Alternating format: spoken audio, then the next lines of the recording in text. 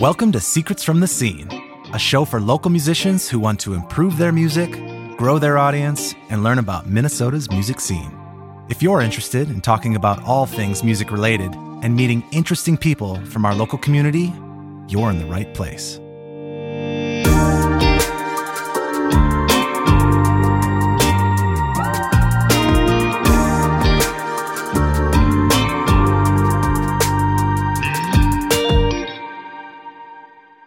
On today's episode, we have Ashley Dubose. Ashley and I have known each other for a couple years. We've done a tiny bit of work together, but we really don't know each other that well yet. So I'm really excited to learn from her today, to share her insights with all of you. She's got her hands in a lot of different places. Super talented artist for one. I can't wait to have you hear some of her music, but also is doing things like real estate, has a diverse amount of incomes, and is just really smart and has been in the music scene for a long time. I'm going to jump to her bio because it'll tell you a lot more than that. Ashley Dubose is a recording artist and performer who is most widely known for her hit single, Intoxicated, that has nearly 7 million streams on Spotify, and her compelling audition and performances on Season 5 of NBC's The Voice. That was in 2013, where all 4 coaches turned their chairs for her. Just prior to that, in 2012, she released her first independent full-length album, Something More, while juggling college and parenting her then 2-year-old daughter. Ashley was chosen Best Female Vocalist by City Pages in 2014 and released her second album, Be You, in 2015. In addition to parenting, songwriting, performing, and recording music, Ashley has a bachelor's in mathematics, invests in real estate, does on-camera and voiceover acting, and travels nationally performing at private and corporate events with her cover band, North Star. She's performed and collaborated with notable acts such as Lizzo, Prof, Nicholas David, Mike Dreams, rest in peace, and many more. Please welcome Ashley Dubose. I must be boy crazy. How much I've been thinking about these boys lately. I must be boy crazy. How much I've been, how much. Thank you. That was a wonderful intro. Oh, yeah. Very thorough. Hey, it's impressive. You've done a lot of amazing stuff. And I want to point out, North Star is not my cover band, but a cover band that I've been blessed to be a part of since 2015. Sure, yeah. So I guess they're mine because they're my family. Yeah, you didn't. And I don't want them to hear it and be like, "Oh, we belong to you now, Ashley." Right. Yes. I'm just kidding. Do you perform with any other cover bands?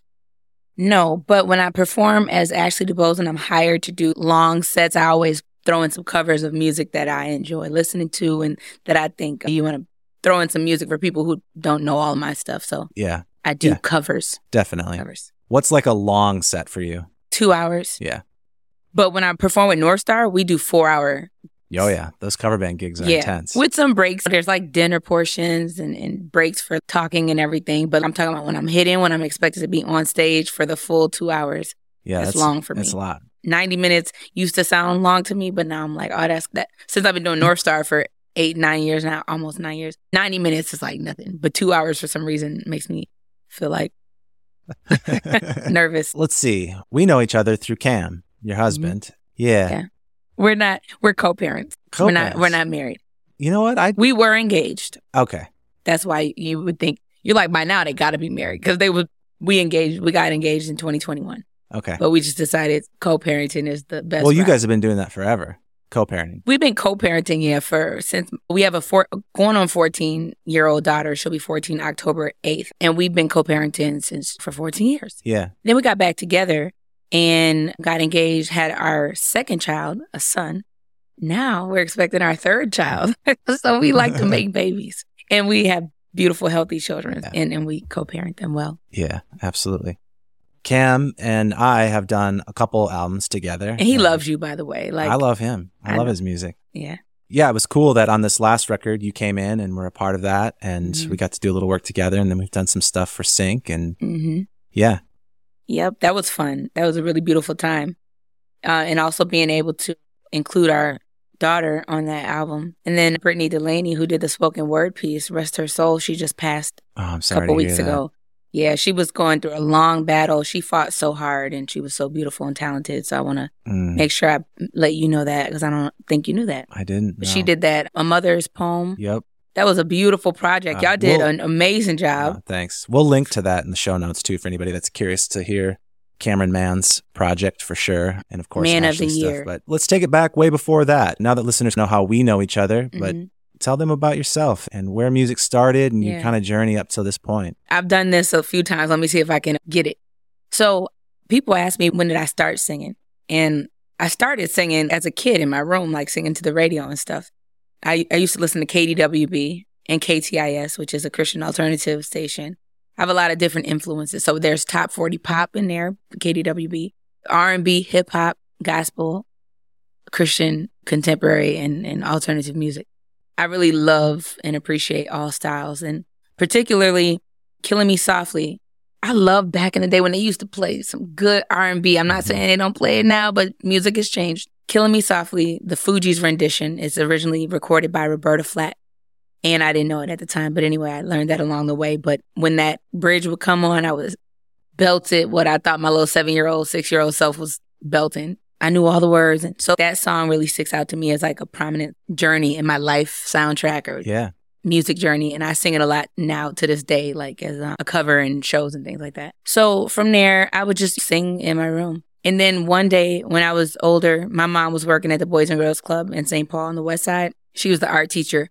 And there was a talent show and I signed up for it. And the kids that was in her room, one of them must have said, "Hey, Miss Yvonne, do you know your daughter? She's going to be singing in the talent show." Which daughter? She didn't know which one of her 3 daughters they were talking about. So she didn't even know that I could sing or like to sing. So anyway, once my mom got wind of the fact that I could sing, she would ask me to sing for everybody. "Oh, my daughter sings. Ashley, come here, come sing for them." And I'm like, and I would get so nervous. And sometimes I would come up with reasons why I couldn't. I'm sick or whatever. And she'll offer me $1 or something. And I was like, okay, I'll sing. So I guess that's when I got started getting paid to sing. And it never stopped. Thank you, Jesus. So she would encourage me to sing and talent shows at school, the Boys and Girls Club, community events and stuff. Later on, I would join a trio called Imani, Mommy, and Company, which was my friend Imani. Mani Strings on YouTube. She's a violinist, a hip hop artist, a producer. She really took it all the way. She lives in LA right now and she's doing her thing. She's worked with The Game. Why am I blanking right now? To Pimp a Butterfly. Oh, wow. Kendrick Lamar. Kendrick Lamar, thank you. So she's done her thing. But so we started real young. She was working with her mom who got her master's, I think maybe in her PhD, but probably her master's in like music performance and piano. So she really cultivated in her music performance, and I got to get a little taste of that being with them and performing around town, and they would pay me. I would get like $42 for a show, and I thought that was a lot. How old were you at this time? 17. Okay. I was a senior at Central High School.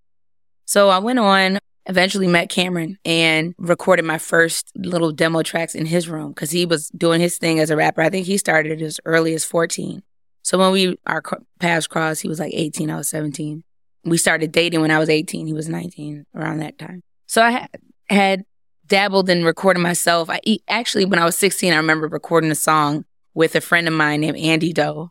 It was a song called I'm So Over You, talking about a crush of mine or he wasn't a crush anymore. He knew I liked him, but he was like leading me on for all of high school. And I was like, I'm over you. So I wrote that song at 16 and recorded that before I met Cameron. But once I met Cameron, I was like, he taught me how to use Pro Tools. I was recording myself, like basic edit, like stop, record, cut, move things, put a little compression on it. And I thought I was doing something. So, but I actually had a gift early on. Looking back, I'm like, I had a good songwriting gift and a good ear. Anyway, eventually worked with Mike Dreams. That was my first time getting my, recording with somebody who was actually professionally doing it and putting it out into the world. Like, I didn't even know how to do that yet. So once he had me on a few of his songs, and God rest his soul, Mike Dreams is my brother, like, amazing, talented artist. And he passed away earlier this year in January. I also want to shout out. Thank you for acknowledging that in the intro. I asked him, like, can you link me with some of your producers? Because I want to make my own music. So he connected me with Wiz. And Wiz had a roommate named JT or Jimmy Easy. And they were both producers. Wiz was working in the basement. Jimmy Easy was, like, they called it Studio A and Studio B. And it was really dope in Maplewood off DeSoto, 2007 DeSoto Street. That was such a big part of my journey, just making music with those guys. We recorded my first album, Something More, in 2012. And then went on to record another album with JT and a bunch of other producers, friends of his, and creatives in the Minnesota community that came together and put out BU, which was it performed really well. Like, people received it really well. By that time, I had been on The Voice, so the exposure was there. And Star Tribune put out an article and named it one of the best albums of 2015 so far. Yeah. And things like that. Right after I dropped that album, like, I joined the cover band. Actually, I joined the cover band a month before I released it. I had a sold out release show, and that was really dope. With the Avant-Garde, Chadwick Niles Phillips of the Avant-Garde, we partnered to release that at Bedlam, Lower Town, which is no longer a venue, but it was a really dope spot. So that was really successful. And then I started singing with a cover band. So I never toured the album. I didn't have that setup. I didn't have a manager who could book me or book an agent and stuff. So I feel like I had these pieces that just weren't placed where I think most people would take a project like that and really try and push it worldwide. The notoriety and the growth, and like Intoxicated having 7 million streams on one platform alone, that's not including like all the other ones on Spotify. That was an organic thing where I put it out. I would like tweet about it and stuff on my platforms, but I never had any real push. So it's cool to see how the music has gone on and take on a life of its own to get out to the people, and people gravitate to certain songs, and maybe somebody put it on a playlist. It's interesting how it goes on and into the world. And Issa Rae, who a lot of people know her now for Insecure, and she had a series on YouTube called First. Her music producer person reached out to me and was like, hey, we love your music. We'd like to use some songs for the series. And I was like, here, take it. Like, use what you want. Stupid. Like, at this point, I'm like, I should have asked for some money for it, but I was like, use what you want. And so they put like, that was good though, too, because sometimes money can be a barrier too. And I think they were like, this girl's dope. She's not even asking us for nothing. She's telling us to take what we want. They put 5 of my songs in their episodes. And so a lot of people will reach out to me and be like, I first heard about you on Issa Rae's First, like back in the day. And I'm like, that's so cool. So now I'm like, I wish she would have used some of my music on Insecure, but because that's when she really popped, when Insecure went big on HBO. So is that when that happened, was that like around the second album? Yeah, she used music from both albums. So it had to be after 2015 that she reached out. All right. Well, that's a pretty good overview so far. I mean, it sounds like a pretty organic, I met this person and then this opportunity. Mm-hmm. You start with the people around you that are in high school, as most people do, right? Yeah. And you get a few little experiences. Somebody's got a home set up. You start, okay, we can record. You start hearing your ideas back. It starts to feel tangible. Okay, I see how this can work. Yeah. And asking questions too, because I saw somebody else doing it. I'm like, can you connect me with that person? And then one of your first big connections outside of, there's Cameron with his Pro Tools setup at home, and then there's Mike Dreams after that. Was Mike Dreams also like at your high school? Did you guys grow up together? No, I think Mike Dreams went to, Park Center. He grew up in Brooklyn Center, I believe. I don't want to get his story wrong. So how did you meet him? I met him through Cameron. Okay. Yes, Cameron introduced us. All right. So friends of friends kind of thing. And then you end up getting to feature with him a little bit. Yep. And we would perform around the city as a collective called Stories of Glory. And it was myself, Mike Dreams, Brandon Trevine, Margot Davis, Leonard, Cameron. And we would all perform at the Loring Theater and Fine Line and put on these shows like as a collective. And so I left that part out. There's so many details that's like hard to capture, but I just want to make sure I acknowledge that too. What I love about it is that the next person you meet, it's like, what opportunities can that bring? What kind of collaborations? And it was always, meet this person, they have this thing. It's one step and then builds to the next step, builds to the next step. Mike then introduces you to some more of his producers. Now you have an even bigger network, and the network keeps expanding because you just keep meeting people. Right. It just goes to show a lot of when you're in the community and you're a friendly person and you're easy to like and you're easy to be around and you're a good hang, so many opportunities can come from that. Right. And it sounds a ton of the opportunities, not all of them, I'm sure, but a ton of them have been just from your immediate network. Yeah. Then there's word of mouth, right? So when you're doing your thing and then the next person might be looking for an artist to sing a hook or perform at an event or something, and now you're on the radar of people, and they can start mentioning and suggesting you to other people that are not in your network, and that's how it builds. So walk me through how The Voice came up, how like the whole experience from deciding to do it to the show itself and then post-show. Yeah. Okay. So there's a woman named Kelly, and she's a fan of mine, and I met her at a show that she came to see another Ashley Gold, who's another singer in the community. And we were performing at this spot. I think Tish Jones, it was an event of hers. She put it on, or she definitely was there. So maybe she just performed, and I might be mixing up the details. But Tish Jones is an amazing, phenomenal spoken word artist and like humanitarian and stuff. And she's got definitely a name in the city. Shout out to her. So I remember meeting Kelly at this event. She's, oh my gosh, you're so amazing. I came to see Ashley Golden. Here I find another like Ashley that I've become a fan of. This is dope. So we connected and everything. And we might have exchanged like Facebook information or something. She hit me up one day and was like, The Voice is going to be in town. You should try out. And I knew what The Voice was because I had watched it previous. Like it was newer because it was only season 4 at this point. And they were doing 2 seasons a year. So they were going on year 3. So it was pretty new. I knew about it. And she was like, they're going to be in town in St. Paul. You should audition. And I had my youngest sister's graduation party to go to that day. And it was the night before when I read her message. And I was like, let me go online and see how to do this. And there was a 7 a.m. and an 11 a.m. slot. It was the morning of I tried to register. So I probably waited to the last minute. But I think I got her message the night before. So when I finally went on to do it, it was like 9 o'clock. 7 a.m. had passed, 11 a.m. was full. So I sent an email and I was like, hey, I'm Ashley Dubose and it's my dream to be a singer and I want to audition, blah, blah, blah. But I'm wondering how I can still audition because I've missed this 7 a.m. slot.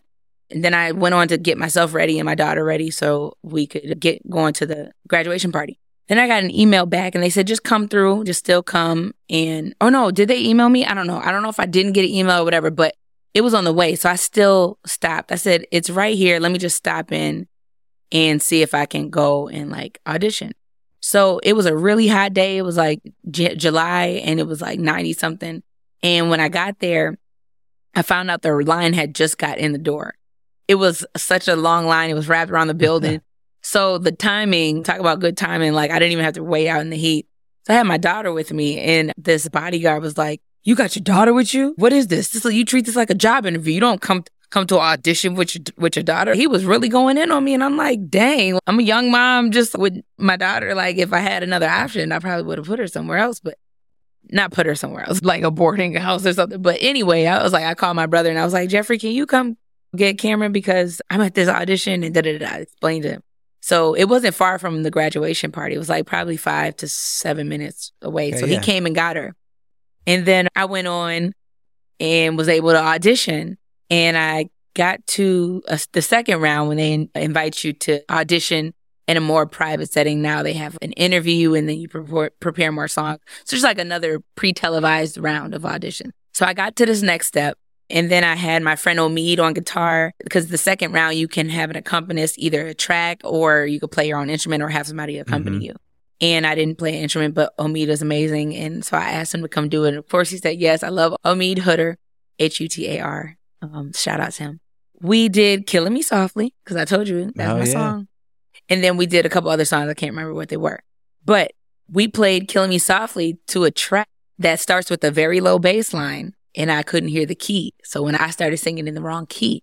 Ooh. So I got off on the wrong track. Everything else was going good up until that point. This probably was like my second song that I did. And then when Omid came in, I can't remember if he came in to support me at the key that I was in or if he was like, oh, shoot, you're in the wrong key, but I'm going to just play the key of the track. I can't remember which one. But eventually, halfway through the song, I get on the right key. But it was like a nightmare in my mind because I knew it. It wasn't like I was just singing along thinking I was doing great. No, I knew I was in the wrong key, but I was like, oh gosh, like how do I change? Eventually, we synced up with the track, right key. Went on to do the third song. Third song was great. I thought, okay, I'm still in this. I'm still in this. That was a bad start, but I think they could see past that and everything. I felt everything else went well. So then the next round, that same day would be to go and do an interview. So now they have you in the room and they're interviewing you, cameras and everything. And so I took that as a good sign because they could have said, thank you, that's all we need to see and sent me home. But I was like, okay, I got the interview. That's good. So they said, okay, after the interview, they're like, we'll be in touch with you. If you don't hear from us by whatever date, then you didn't get selected. So the hear back by date came and left. Okay. So I knew I didn't get it. And I was like, oh, it's probably because of this, that, and the other. So then when I found out they were going to be auditioning for the next season, which was season 5, I said, I felt good about that first audition process. I felt like it was just this little thing. I'm going to try again. So they were going to be in Chicago this time. So I said I could take a quick little flight to Chicago. That's close enough. I'm going to do it. I reached out because I had 2 emails now. I had the casting director's email from the first time I auditioned and the general info at NBC The Voice email. So I reached out to both and I'm like, hey, this is who I am. I auditioned last time. I got to this round, blah, blah, blah. I'm just wondering, I want to audition again for this next season. I was wondering if I can skip the line, so to speak, because I already did this part. Like, I already determined that I was good enough to go to this part. Can I just go straight to this part? The nerve. But I be asking because you have to ask, because if you don't ask, you don't receive. Right. So the casting director email got back to me and was like, yeah, I'm sorry, you got to start from the beginning with everybody else, da-da-da. And then I was like, okay, I accepted that. And then the info at the NBC The Voice email, somebody there was like, hey, I'm going to see what I can do. And then I got a notification from them that, hey, we were able to get you a appointment. Basically, what I asked is what I was getting to be able to advance to that round. So I felt so lucky and yes, this is good. This is a good sign. So I fly to Chicago. My friend Ashley Birch meets me out there. And at this time, we weren't yet super tight. She was just like such a dope person. I met her through my friend Chandrell. And she was like, I believe in you. I'm going to be there. Like, where we going? When? Okay, I'm going to be there. So the morning of, I couldn't get a hold of her. So she was flying in from a different city, from Kansas City.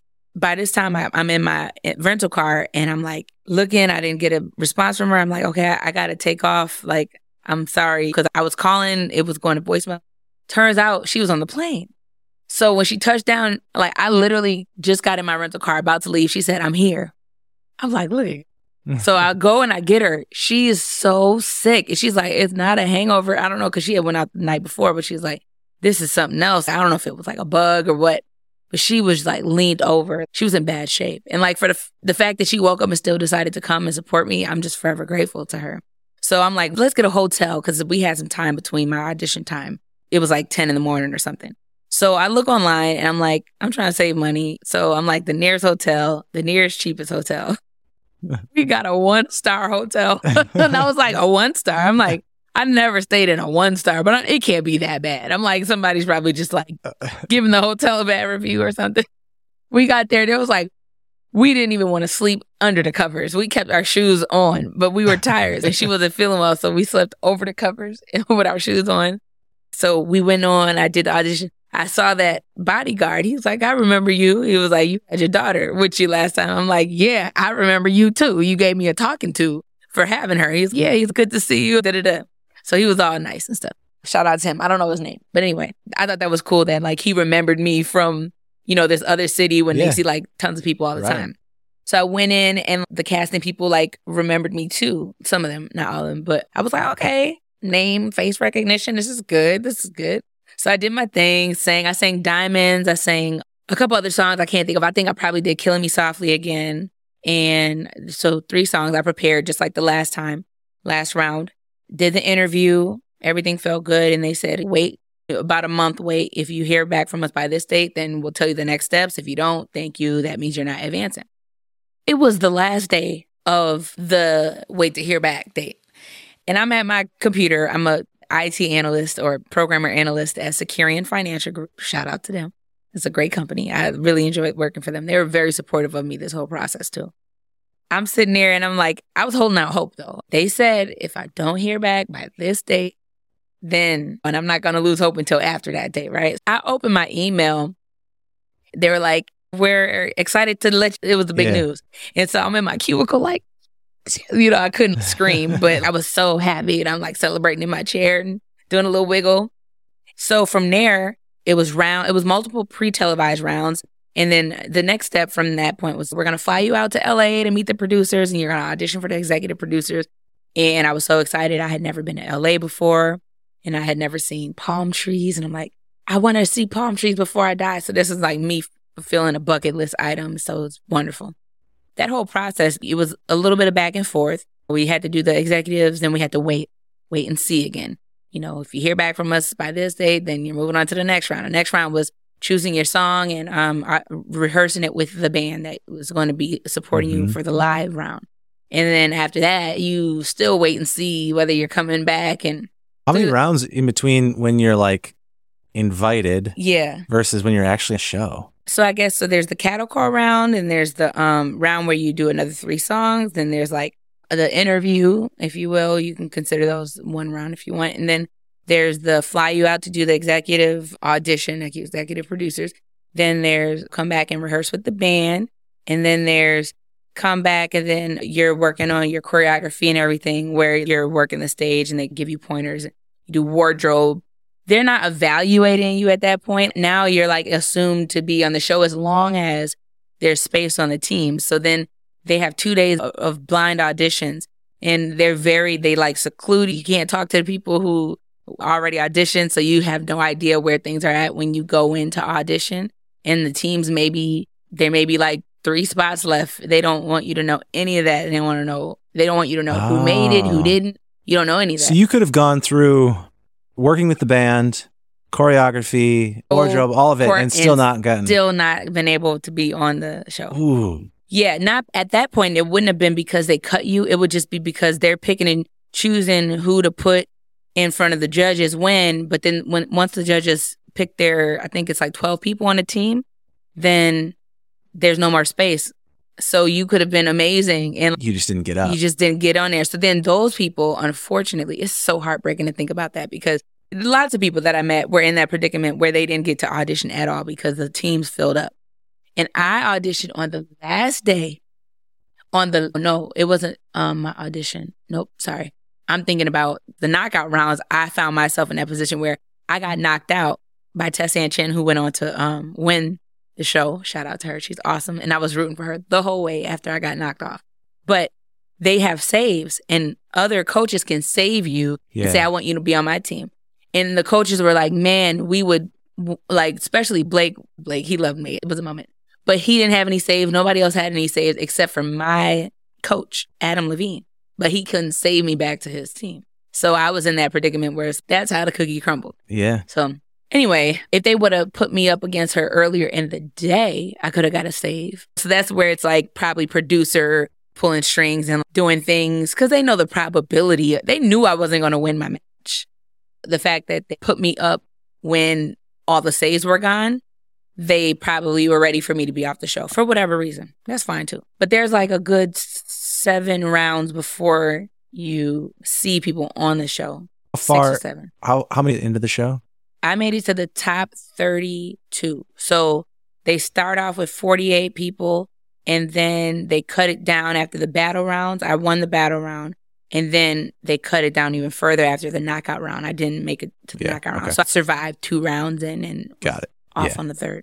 Okay, you're off at that point, but obviously it's just such a huge accomplishment to get on the show, and there's all of the local press, and there's all the excitement around it and all that kind of stuff. Right. Walk us through what the aftermath looks like. Obviously, there's a lot of benefits, but there's got to be a lot of... Okay, so like I was off the show for a while before I could I wanted my family and friends to get the excitement of not knowing as they're watching live with everybody else. And they tell you sign a agreement not to tell anybody the results of your show. But people can deduce, especially the people you live with, wait, you're here and we're watching. So you didn't make it. But when it initially happened, because there was a lot of stop and wait. So they don't know. They could still think I might be able to go on. But so it was a lot of secrecy. So I could honor and not only honor the agreement, but just honor the excitement that I wanted my friends and family to have while they're watching the show. And then once it was out that I was off the show, that was in October. But the reality, I was really off the show in August. You know what I'm saying? But it didn't air until October. I started working on my music right away because I was like, I want to drop an album. I want to capitalize on this opportunity. So I put out an acoustic version of my first album. That was music that was already written. And that was a way to get content out there, reintroduce some content. Oh, no, I dropped that before I signed I dropped that beforehand, sorry. So rewind. I dropped an acoustic version of Something More because I wanted to put some music out, and I didn't want them to have claims to my music because there's certain things you sign. If you release anything or write anything while you're on the show, they can have ownership of it. That's just how the agreement went. Once I was like out of the agreement period, I think that's when I started like working on my next album, which was BU.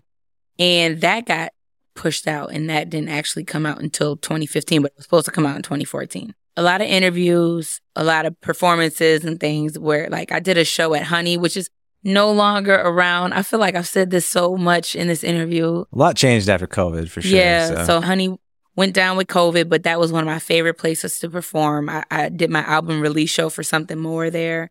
I did a couple other like of my own productions there. And it was just like John, who was the booking agent there, he was always so gracious and wonderful to work with. And it was like the right size where you could feel like you could pack out a show, and the vibe was like intimate, it's like a speakeasy and stuff. Anyway, I remember I did a show there and there was a line around the corner, and I'm like, they're here for me? Like people were like, it was crazy. I had never experienced that before. So that was cool because obviously with the name recognition and like the exposure and people getting to hear you and know you and like you, now there's more people to come to the shows and more people to want to book you. And so it was like busy in that way. The humble beginnings of just high school, your friend, you start doing home recordings, you meet other producers, you start making a full-length record, you go on The Voice, you have success there, you make another record, you're getting hometown press, you're getting voted best vocalist, you're getting all this stuff, right? Momentum. Right. But then shortly after the second album, you join up with the cover band, right? Right. Well, where did that decision come? What was the reasoning for doing that? I got the call. They were looking for a second female singer. They had 2 male singers and a female singer. They wanted another one, and someone recommended me, and they reached out, and I was like, oh, the opportunity to perform and get paid, and it's like a regular thing, sounded good to me, and be able to travel. Yep. It sounded like a good opportunity. I hadn't traveled to perform up until that point. I was mainly performing in Minnesota. Mm-hmm. So I think that was what appealed to me about the opportunity. When they said 4 hours, I was like, the longest set I was doing up until that point was like 45 minutes. So I was like, my voice is going to be tired. Like, how am I going to do 4 hours? And for a long time, I would leave those shows just hoarse. But I build up stamina over the years. But anyway, yeah, that's what appealed to me. The opportunity to travel. Sure. I'm like, I never had anybody ask me to be a part of something that allows me to not have to do all the work and booking and everything. And I'm able to just come, sing, get paid, and they'll fly me around. That sounded nice. So. Yeah, definitely. I want you to talk more about the cover band experience because you do music at least part-time, but almost full-time at this point in terms of the amount of work that you're doing and that sort of stuff. And we'll get into some of the other lines of income and stuff like that, but the cover band's a big piece of that. And it's a great way to maintain a career as a musician. And I know several people that do it, you being one. Walk us through what that looks like, what a typical year in the cover band is like. Okay, I will say, when I first started, I was embarrassed about it because I thought it was cheesy. I felt like I was a wedding singer, and like I went from being on The Voice and wanting to be this like well-known original artist to singing songs that personally I feel are very cheesy, weren't like representative of me as an artist. And so I didn't really appreciate it for years.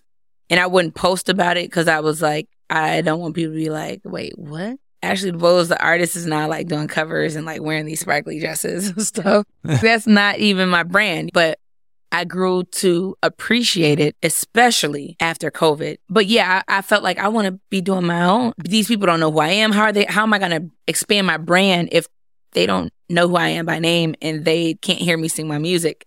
Like, I'm doing these artist songs who've already made it big. But the thing about it is you're able as an entertainer, because there's artists, there's entertainers, and cover band singers are both, because there's an art form in capturing the essence and the emotion of somebody else's writing and songs and being able to portray that. Mm-hmm. And you're entertaining people because you're doing it at a high level. Like, obviously, like you got to be good if you're not going to last too long. But like, people are having a good time. They're watching you perform songs that they're familiar with. So they're not like sitting there like just trying to learn the song or like hearing the song for the first time.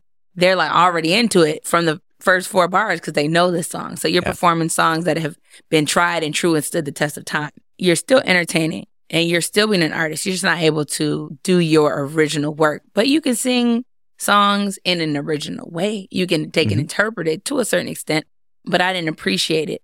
I didn't look at it that way. I like the money and everything, but I was, I want to sing my own song. So I was bringing business cards to the gigs. I've stopped doing that. But I thought I had failed. But as I continued on in my journey in life and in music, I realized that it's a blessing to be able to use my gifts to sing, to perform, and be able to get paid to do it.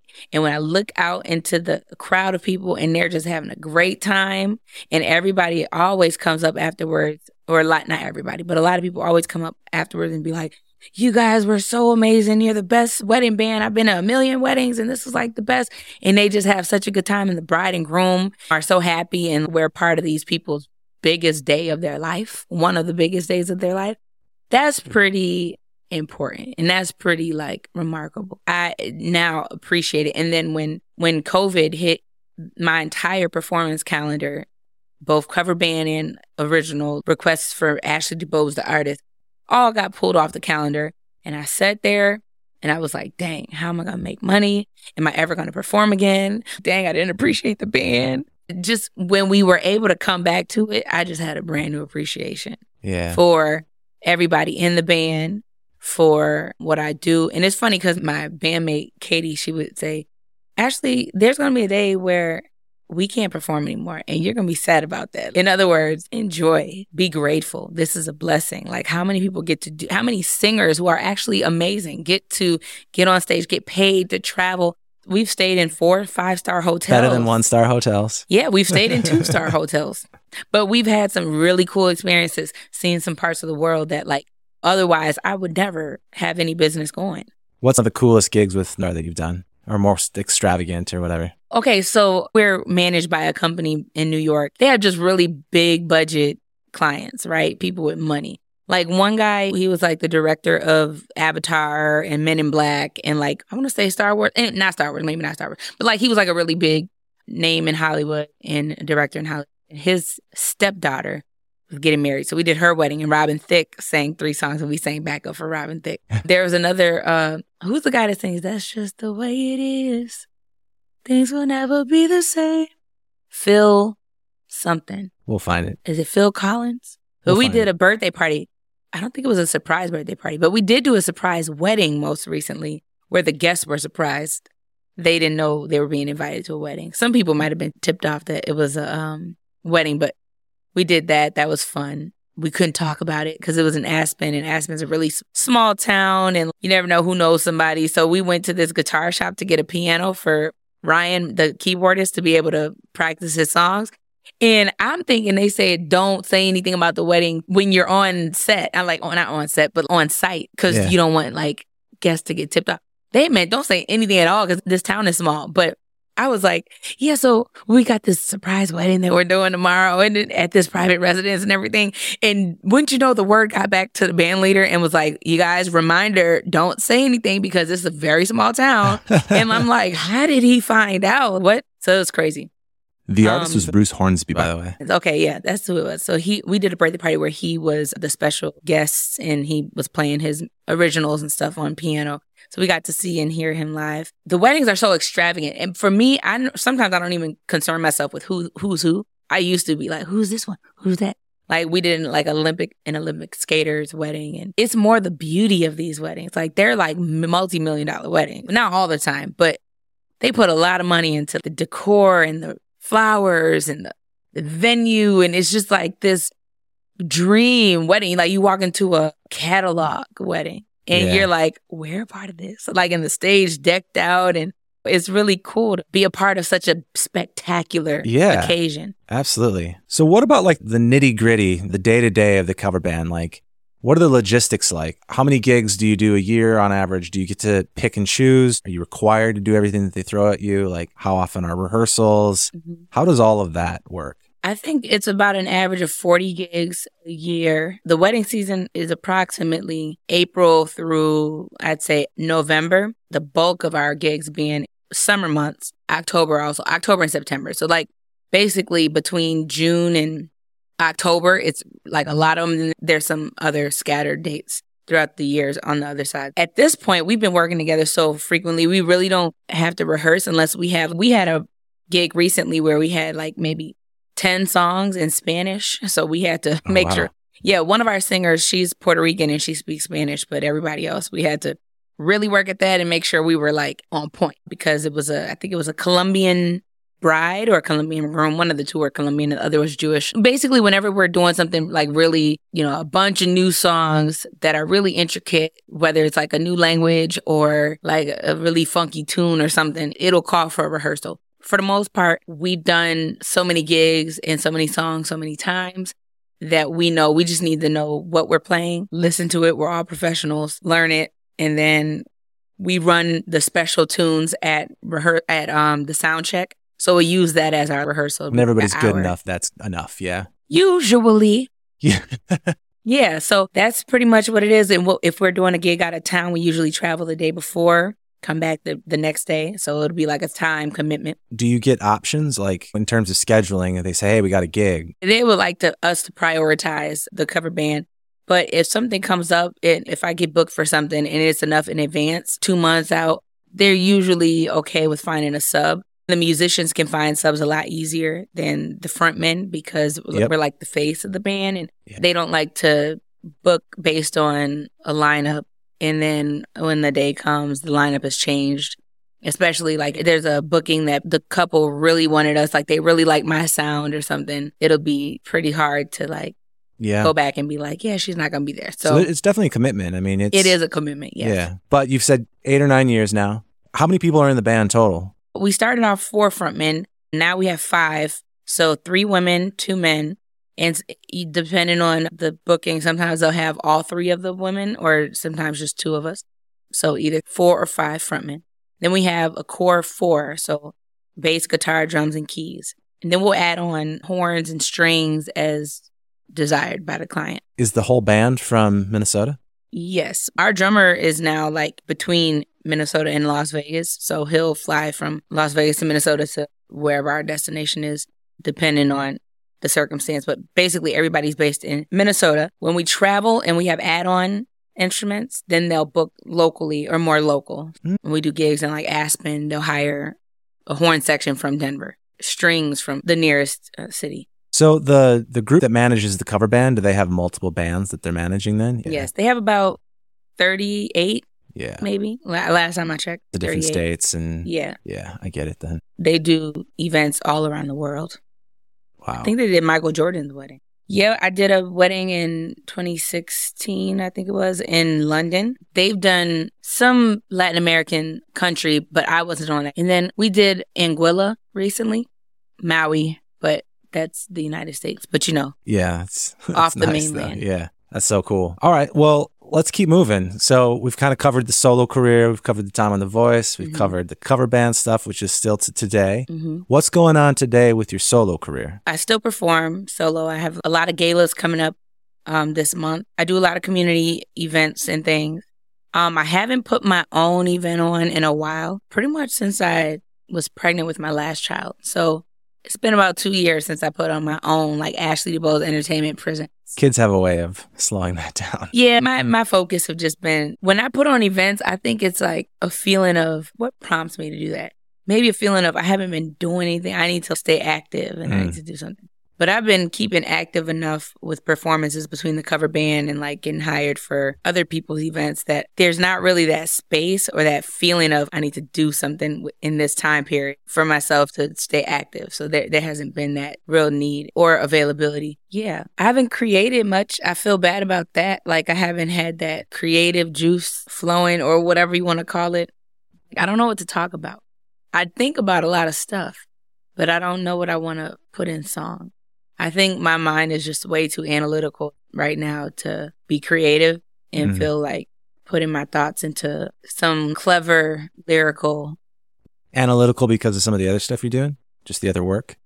I've always been analytical. But you have a BA in mathematics. Yeah, I know, right? So if I start to come up with something, I think myself out of it. Who cares? Why would anybody want to hear this? Or like, it's too literal. or I think myself out of creativity, if I'm gonna be honest. Do you think that applies to like just thinking yourself out of pursuing opportunities or taking risks and that sort of thing too? I do that too.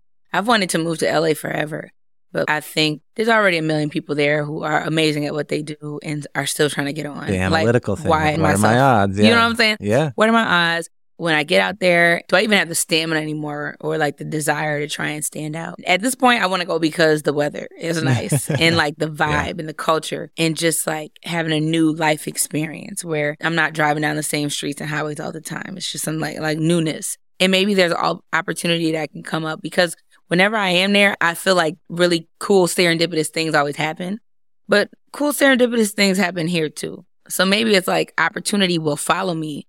Hopefully, as long as God allows, because I don't want to sound cocky when I say that. But so, yeah, I've thought myself out of taking that risk. Early on in my recording days, I had a client that was crazy, and I could do an entire podcast on this client of how insane he was. But I want to hear that. He was, I have a lot of stories about this guy. We had a conversation once, and he always was doing crazy stuff in terms of trying to get noticed and stuff like that. Mm-hmm.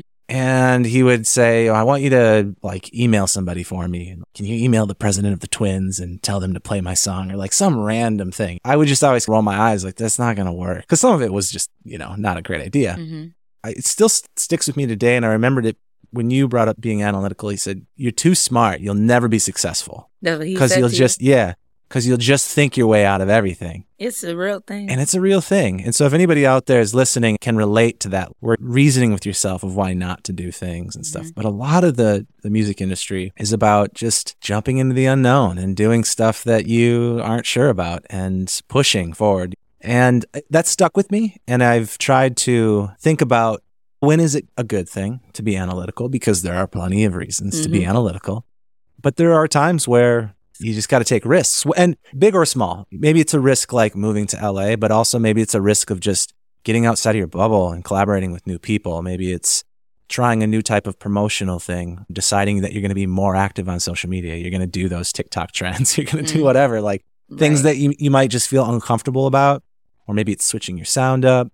Maybe it's just trying to find new bandmates, something like that. Those are all uncomfortable things. Right. And you can talk your way into the more comfortable route pretty easily. Mm-hmm.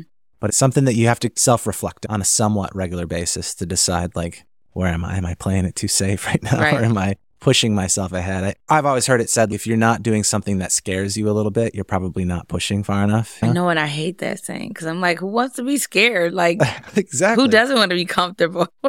But I know, you're preaching. Yeah. And I'm saying this for myself as much as anything, because I'll find that I get into this is comfortable. I know what I'm doing. I've got my routine down. This is the way I'm running my business and so on. And that voice will creep up in the back of my mind again of, do you think you could do more or make something better?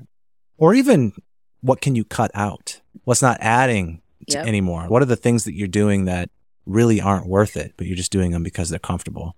For me, this podcast is one of those things. If like I've had the idea for years, but it's a lot of work and it's somewhat uncomfortable to put yourself out there and do all those kind of things and pushing forward, whether it lasts for years or a short period of time, who knows, but you just got to try. Yeah. Because then you don't have to have that podcast idea that you never did. No, yeah, you're right. Like, I'm the poster child for staying comfortable. That's like my vibe. Because I look at other people and I'm like, what's come out of people who made it to where I think I want to go? What's come of that? And I'll just give myself a bunch of reasons why it's not worth it. And I'm like, I'm good right here. It's working. To some extent, that also might be true, because the end goal isn't always like, I need to be the best at this, or I need to be the most known for this, or fill in the blanks of fame and fortune. Mm-hmm. Sometimes the goal is I feel fulfilled. I have a creative outlet. I'm doing what I want to do, whether or not it's anybody that you know or whatever. That may not be the goal. Mm-hmm. We all have our own reasons. So I think when I say about the self-reflection and looking into these things, it's about making those decisions for yourself, not based on what other people would decide. Exactly. But what do you think is best for you? And if you feel fulfilled, then that is. Right. I know that I'm not like settled in who I am as a person. I know I have a lot of work to do, but I do feel like I'm more in a place of feeling very comfortable with myself than I have been in previous years. I don't know if that has to do with getting older, having another child, having been in a relationship where I've felt appreciated and enough and having that validation from external, or being in a comfortable financial situation where I'm like, I don't want to take certain risks anymore because you work so I hard have more get to there. lose. Exactly. So there's different reasons maybe for why I feel in a place of comfort, but that's not to say that I don't see that there's growth that can be had, because I need to also, work, therapy, maybe even challenging myself to create from a place of just creating because I have the gift, and not because I want to make the next hit or get somebody's attention or become a world-known singer, but just for the simple fact of it was something that I enjoyed at one point and I was doing before I even had anybody listening. How do I get back to that? How do I put creation and music back in my life in that way versus a means to an end? Yeah, but I appreciate what you shared, and I will be self-reflecting more after this. Well, to tie on to the analytical, one thing that I admire about you, and I think that you've done really well, is the diversification of income. When we were talking before this interview, you shared that you're also in real estate. And I know that you used some of the money that you were making from doing music to save up and invest in something outside of the music industry that would give you some more stability. Can you talk a little bit about that? So I own 3 duplexes in addition to my single family home that I live in. I think it's so important for us, especially as creatives who don't have a 9-to-5 or like a more secure 401k or like a plan for their financial security down the line, because we're in a business that's very up and down. You might be in high demand now, but what happens when the calls start slowing up? And so I realized that I need to, and especially being a mother and having a family, I need to make sure that I'm setting ourselves up for a more secure financial future. I started listening to a guy who teaches about multifamily investing. And at first I was looking into buying a home just to own a home, because I know owning a home, you can build equity and like it's a smart financial decision is what I thought of it as. And I was working at Securian when I first started looking into it, but I kept getting to a certain point and not going all the way through with it to buy. Like I would get pre-approved, but then I wouldn't take the next step to look around and buy a house. So I would start and then I not go all the way. And then I met with a real estate agent who has her own team. And I think she's a broker, actually. She's a broker. And she said, your first purchase, I would highly recommend it be a duplex, because you can build equity quicker. You'll have that rental income coming in, and it reduces your mortgage expense because that's helping pay down your mortgage. And so from that point, I started looking for duplexes. And then that's when this man, Julian Gordon, came into my world somehow. And I signed up for his multifamily movement classes and teachings and stuff. And I would tune in. I wasn't super consistent. I didn't even do the entire modules and everything, because I'm like the person that I'm ready to just jump in. Like, I don't want to read everything first. I'm like, it takes so much time. I just want to do it, for better or for worse. So now I went ahead and bought my first property. And then I bought my second one, and then I bought my single family, and then I bought a 4th property, and all within the span of about a year and a half. Oh, wow. Yeah, because once you have income from not only your job, but like your rental, when you go to get a mortgage, they're counting all your income. It's actually not that hard to get more properties, except for once you buy your second property, it's considered an investment, and you need to put 25% of the value down. So you do have to have some funds, some reserves saved up. But that first property to get into, you really, if you're going to live in it, you only have to put 3.5% down if you get an FHA loan. It's easier to get into that first property. Then once you save up some money, or if you already have some money saved up, if you come into some money or whatever, then you can take that money and use your income from whoever's renting out at your current duplex. Then you say you can either stay in that one, or you can even move to the next one and put 3.5% down on that second one instead of 25%. You can do that game. People do that all the time. Buy, live in it for a year, move to the next one, live in it for a year, move to the next one. So each time you're not having to put so much money into it.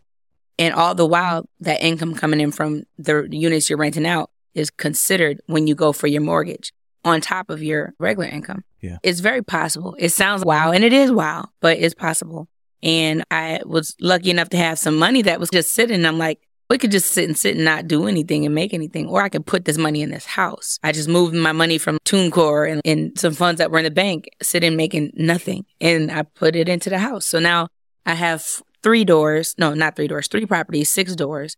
And it's worked. I had a crash course in being a landlord in the first 2 years. I shared it with you, but one of my properties had a fire incident. And so it took over a year to get repaired. And I luckily have insurance that replaced that lost rental income. But after that was depleted, I was paying a mortgage that I wasn't making any money on. So things got a little tight for a second, but now it's about to be done and I can rent it out again, or I could sell it. So I'm at that point where I'm trying to make that decision. But I think real estate is a great source of building wealth and financial security. You got to buy smart. You can't just go in blindly and just buy something. It helps to have some teaching and somebody like a mentor, or if you're following somebody on YouTube or coming to a class or whatever, to know how to select homes so you're buying right. But yeah, that's been one mode of income for me, one source of income. And then I got my real estate license because I was like, I know this whole process. I could be saving money and negotiating my own deals and having more flexibility and access instead of having a real estate agent have to be like the go-between for me.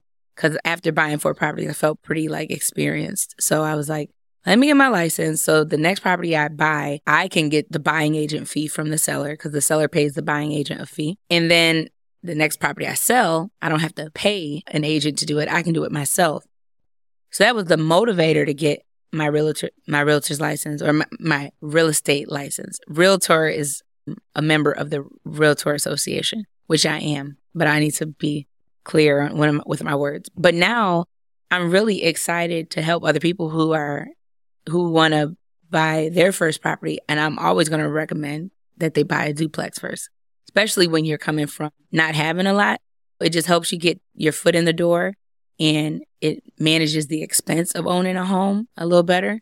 When you have a single family, everything's on you and you're not bringing money in, you're just putting money out. So anyway, so now I'm excited to help other people buy as well. When did you get your real estate license? In March of 2023. So I've only had it for 6 months now. Okay, got it. Mm-hmm. And when did you start doing the properties? In July 2021 is when I bought my first property. Wow. Well, congrats. That's pretty Thank you. awesome. I'm sure, yeah. Long term, it's a great move. As long as you can avoid all the fires. For real. Literally and figuratively. Yeah. Eventually, I'm going to hire a property management company so I can. You doing all that on your own? Wow. It's impressive. Yeah. I already know that's a ton of work. Yeah. It's a lot of phone calls, and yeah, I've had to mediate between tenants. Yeah. Because they're living in such close proximity to each other in a duplex. Yeah. Yeah. That's a little bit of a segue to one of the other questions that I've had, which is you've been in charge of your career, right? And for many years, and you've been on big stages, big opportunities, all this kind of stuff. You bought properties, and you're in the thick of the business, right? And when it comes to negotiating gigs and contracts and all that stuff, you're handling all of that as well? Yes. The short answer is yes. When I do the cover band stuff, I'm just hired on. The contracts are negotiated between the clients and the management company. Yeah. But I've had to go to bat for myself in regards of my pay and like things like that over the years. So yeah, I mean, I have a friend who I can call on. He's a former artist, and I've had to have him stand in for me and represent me as my managerial assistant, because as a woman and as an artist, like double whammy when you're trying to like negotiate contracts, like automatically when somebody sees that an artist doesn't have management, am of the mindset that it gives an indication that the artist might not be as valuable, or you can get the artist for a cheaper deal or whatever the case may be. There's been times where I felt like in this situation, I'm going to have you talk to them and negotiate things, and we'll talk like, you know what I want, but you'll be my mouthpiece. But for the most part, I'm the one definitely drafting all the contracts and making sure I'm clear on all the terms that, you know, we have. So we have clear expectations on both ends as an artist and the client, and then communicating that down the line to whoever else needs to know, whether that's my band or my accompanist. And was that mostly self-taught, or was this other friend acting as a mentor along those lines too? No, it was mostly self-taught. I learned by trial and error as well. Like Actually, I've gotten burnt when I had a contract in place where I didn't get a penny of my money. Somebody straight scammed me, and I was opening up for a national act. And I guess they didn't get the money that they thought they were going to get for the gig. And I had in the contract that I was supposed to get my deposit. Or no, I didn't make that contract. Somebody else made that contract for me. But he was not there when the event took place. And my stylist who was a friend of mine, she went to go get the money from the person, but they had a reason for, my partner's on his way with the money kind of thing. So I ended up getting up on stage doing my show. After the performance, the promoter was nowhere to be found. So that was like a $2,000 gig that I got zero for. And I was so mad. And I said, never again. So to this day, 90% of the time, I require a contract. I require a deposit up front. I don't care if the gig is 7 days away. I need half now and half later. Now, sometimes I'll be lenient on that, especially if it's an establishment that I trust that they're not going to. But I had to learn what to put in a contract. Sometimes you get to a situation, you're like, oh, shoot, we should have specified that. We should have made sure this was understood.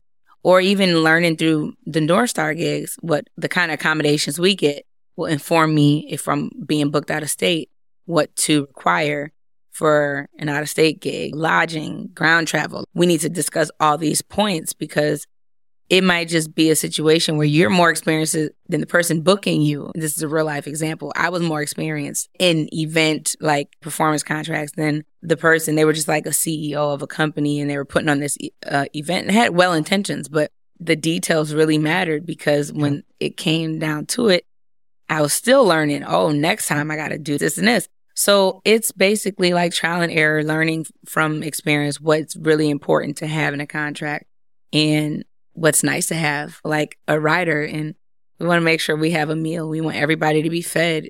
Stuff that you might not think of until you have had that experience and realize that's even possible. You're like, we're performing for an event where all of their guests are eating.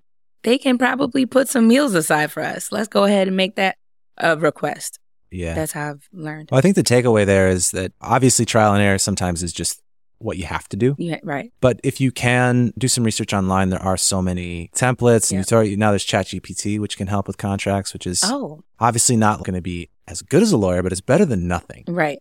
If it's a kind of a deal where the money is such that a lawyer makes sense, then go ahead and do that. But if you're just trying to cover your ass kind of deal, then ChatGPT is probably going to get you pretty close. Yeah. Actually, the contract that I have now, a lawyer did draft it for me. I had a team that I was able to tap into a resource that had free legal assistance for artists through, I think it was Springboard for the Arts, which is based in St. Paul. At one point was like just drafting it from like a template online. And then I had a lawyer put one together. Now I just edit that one. Yeah. You can do your research. But you can also ask people that are a little bit farther ahead of you that have had this sort of experience, offer to take somebody out to coffee, pick their brain, and you can learn a lot that way. And that's part of what this podcast is for, is to encourage people to share and to connect and to learn from each other because what you may not know, another person maybe has done a million times, and it's no big deal for them to just point you in the right direction to, check out this book or check out this online resource or whatever, or call this other person because they know even more about it than I do. And I actually took Des out to coffee years ago. And after working with her a couple times, and I felt comfortable enough to ask her, like, how do I do this? And she gave me some resources and look into this company for like college gigs and bookings and different things like that. She asked me for a list of questions. It's really important if you're going to do that, especially for people who are like really busy. Just assume everybody's busy. It's good to have a list of questions ahead of time of what you want to get out of that conversation. If you have specific questions, you can send them ahead of time even so that they have time to look into something that they might not be able to answer on the spot. So that's a good tip to take people who are already in the industry, maybe out to lunch or coffee and in exchange for giving you some insight. You can save yourself a lot of headaches potentially with just a short conversation. Even if it's not a direct answer, it can at least be making sure you're not heading in the completely wrong direction. Mm-hmm. There's just a couple other little things I want to touch on quickly, and you can go as in-depth or keep it brief if you want, but I'm curious about how you got into the voice acting and the actual acting and what that role is in your career right now. And I'm also curious about how much stuff you've done in the sync world. Okay. So I took an acting class in college back in 2012, and it was called auditioning. And then one of the requirements in this class was to take your skills or the tips and things that you've learned, and as a capstone or a final assignment, go out and actually audition. And I waited to the last minute, and then I got on minnesotaplaylist.org, which is a website where you can find out different plays and things that are auditioning. And the Guthrie had a production. I had to find something that worked with my schedule, and like this production or this audition lined up. So I really didn't know how world renowned or like how like prestigious the Guthrie was, or even what I was auditioning for. I was going into this, I'm trying to get this assignment done, not land the role. But I landed the role. It was a non-speaking essential or like an extra. So you're an essential. You're essential to the play, but we're not going to pay you very much. And you're not going to speak. But it was a great experience. I got to see all the behind the scenes. I was a part of all 53 shows and all the rehearsals and everything. Like I was in the play. What was the production? A Streetcar Named Desire. How could I not name the production? A Streetcar Named Desire in 2010. My daughter was less than a year old, and I was in school full time. I was just moving and shaking. So did that lead to more work then? Oh, yeah, I wasn't done. That led to me meeting other artists on set, and I'm like, how do I do this? Like, y'all are doing this. It was just one of those conversations where here's some agencies to reach out to, send them your resume, send them your headshot. So I went and sent out like the most unprofessional cell phone headshot. I had it blown up at Walmart, or not Walmart, Walgreens. Got it like on an 8x8. It was back when and nothing was digital. Everything was physical. So I stapled my resume to the back, like old school style. Anyway, and I sent it to a bunch of agencies. And so now I'm represented by 5 agencies, but I'm not super active with all of them. I'm with Nuts, Wayman, Agency Models and Talent, Karen, and More Talent. So I'm like with all of them. I'm on all their rosters, but I only really do a lot of work with Agency, Nuts. So anyway, long story short, that's how I got representation. Then a couple years down the road, Laura at Nuts, she owns Nuts and she's amazing. She said, Ashley, you have a really nice voice. Have you ever thought of voiceover? And I'm like, what's that? I didn't even know what it was. So she sent me some information. I came in to do a meeting with her and got information. Tell people what it is. There's going to be other people that don't know. Voiceover. So voiceover is like when you're reading a script that's going to be either synced to a video or it's going to air on the radio. It's going to be on a commercial, or now a lot of things are like internet usage and things like when you're watching YouTube or whatever and you see a commercial come on and there's a voiceover. That's what voiceover is. People do audiobooks. I haven't done that yet. I think that'd be fun, but that's a lot of work. But anyway, industrial training videos. I've done radio. I've done Cub is a repeat client of Nuts. Mm-hmm. They asked me to do their commercials. So you'll be listening to Cub, or I'll get a phone call if somebody's listening to or watching TV and they're like, is that you on the Cub commercial? Oh my God, I just heard you. Mall of America, like healthcare, like United Healthcare, like just random stuff that they need a warm voice or a really excited. Like it's just acting with your voice. Give us a sample of your voiceover. Okay. Get up close. All right. Do the whole thing. I need a script because now I'm just like making stuff up. Hold on. Give me a second. I'm trying to channel my Cub commercial. Time.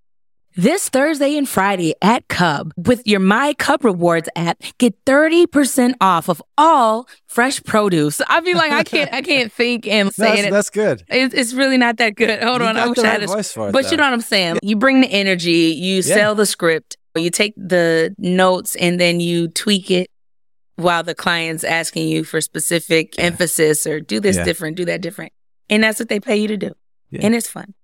It is fun. I record some of them on the other end. So you know what it is. Okay. Oh, yeah, did I do a good job explaining what it is? Okay. Yeah, and I can hear it. Your voice has got like character because you've got the rasp thing and a little bit of a lower voice for female. And yeah, those are good qualities. They've called me a lot for smoker stuff. Like, quit help Minnesota. So I'm like, and I don't smoke cigarettes or anything, but I'm like, that makes sense. I get it. Do you need help quitting smoking? Quit Help Minnesota is here for you. You know, like... What about the sync world? Mike Dreams was my sync man. Like, he did a lot of sync work. He got a lot of deals where the songs that we've done together were used in different things. I think it was like the NBA playoffs on TNT. They used Take Me Higher. So there's a song we did together called Take Me Higher. So he got that on a commercial. I can't think of it right now, but basically he was very active in the sync world. And a lot of the sync stuff that I've gotten is really him getting those opportunities for his music, and I was on the song. I got very close to signing a deal, but I didn't like the idea of giving half of my publishing up. And I think that's just something that I need to get over because I think that's just what they do nowadays. There are exclusive sync deals and there's non-exclusive sync deals. Mm-hmm. And so you can do things where it's all non-exclusive. Mm-hmm. They do exist, but a lot of opportunities are the exclusive world where you have a publisher that is essentially signing that track. They're essentially purchasing the track for potentially $0. Some of them will pay a little bit of money for it, but it might be a $0 purchase. They own that master now, and the agreement is that they're going to rep it and hopefully get you a lot of placements with that track, and you'll keep your writers, but you can't do anything else with that track. If I was making new music, Yeah. that'd be a different story. But like for my existing catalog, I don't want. And typically, I want control of that. People that are working with that type of sync library or sync house aren't giving them their precious artist material. It is Stuff they make specifically for that library. right. Yeah. A lot of times it's composers that are writing with that in mind, knowing that fully well that they're just going to sell it to this library Yeah. or sign it with the library. Generally, if you're an artist first, where you've put a huge investment into an album and time and emotion, all that kind of stuff, then a non-exclusive opportunity is probably more what you're looking for. Right. But generally speaking, the non-exclusive stuff is going to be pretty competitive because there's all the other artists out there also trying to chase that down. Right. Exclusive. And there's sometimes not as many opportunities for that because the exclusive stuff can be easier for the network or whoever's going to use it. They want the exclusive stuff. It makes it easier for them to use it because it's free and clear, Yeah. or at least it can be free and clear. Right. So from the business perspective, there's a lot of advantages to that. And that's why it's easier to get placements, I think, through the exclusive world than it is the non-exclusive. But that's only my experience. We'll at some point have more of a sync expert on the podcast to talk about that. But I look forward to watching that. it can be a nice little extra source of income. It's a nice surprise. It's generally, from my experience of it, unless you're doing it full time and you really know that world, it's not much of a business plan because you can't really figure out like how much you're actually going to get from it because it's just dependent on how often it's going to get placed and you have no control over that. But it's a nice bonus on the top when it happens. I spend so much energy when I'm trying to create something, and like energy and really intention. It's really hard for me to just throw some words together just for the sake of throwing it together. So I'm really trying to put my best foot forward every time. Yeah. So when I come up with something, and what if I end up liking that? You know what I'm saying? And what if it ends up not getting placed, but now I can't do anything with it Yeah. because they own it and they're waiting for somebody to want to use it. And so now it just sits, that part of it just, that's probably why I don't vibe with the idea so much. I think there's a couple things if you're seriously considering sync. One is that you need to have the resources yourself probably to record on your own and be able to kick out good compositions and good recordings, good masters without a huge investment. Because if you are paying a studio and all that kind of stuff, then you're going to guard those masters more. A part of what that mindset of what if I really like it and it doesn't get used and things like that, you just can't have any sort of scarcity mindset. When you get in that world, it's, I wrote this, it's really great, and I can do it again. And I can write another one that's just as good, and I can write another one after that that's better, and part of that comes when you've kicked out 100 tracks. Right. After 100, you're like, okay, I can do this over and over again. And so if you're not in that position where I can do 20 songs in my lifetime, then don't sign those away exclusively. Maybe you might want to hold on to those for your own sake. You have to have access. And then when you do have access, you also have to just have that mindset of I can do it over and over again. That was a good note. Ashley, this whole episode has been fun. I feel like we've covered a ton of territory, a lot of ground, a lot of stuff. Before we wrap up, I want to get your sort of overview, looking back at all these things you've covered. What do you think has been the biggest secret to your success and your longevity of finding all these different avenues that you've been successful in and continuing to do music to this day? If you had to pass down a tip to the listeners, what do you think is the main thing that propelled that? I would say no stone left unturned. It's almost like say yes to almost everything. And the things that maybe you shouldn't have said yes to, you'll learn from it. I'd rather say yes to something and have that lead to something and be glad that I did it rather than say no to it. I've done a lot of free stuff, especially early on in my careers, just building up that experience and that resume. A lot of times you're going to have to say yes to stuff that don't necessarily make financial sense, but realizing where you are and understanding the opportunity and things. Now, some things you don't have to say yes to, especially after you've done enough where you know you have a standard, and for whatever reason that doesn't meet your standard. I'm not saying throw your morals and your standards away, but definitely recognize opportunities, and those opportunities are not always financial. And sometimes they'll make you feel a little uncomfortable, like as in my case with the cover band. But that has been my largest moneymaker, the most consistent, maybe not per gig, but like over time, it's been consistent, it's reliable, it's built me up as a performer and things like that. And that's because I said yes to an opportunity that came my way. And at the time, it didn't have the most favorable terms, but over time, I was able to negotiate better terms for myself and appreciate it for what it did offer, or what it does offer. So that, and like being a good person, being friendly, stepping outside of your comfort zone. Like, I'm not the most extroverted person. I think I'm an extroverted introvert, really.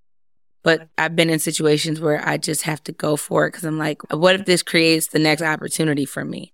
It's so easy to like stay closed in. I've had to come out of my shell. I would say push the boundaries of your comfort. I don't mean to sound like a hypocrite, because we did talk about how there's a lot of ways in which I'm staying comfortable.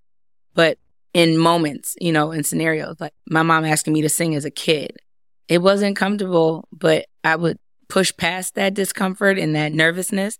And so I still have nerves and things that I have to push past to this day, whether I'm performing or in a networking situation or social situation, a cocktail hour, whatever.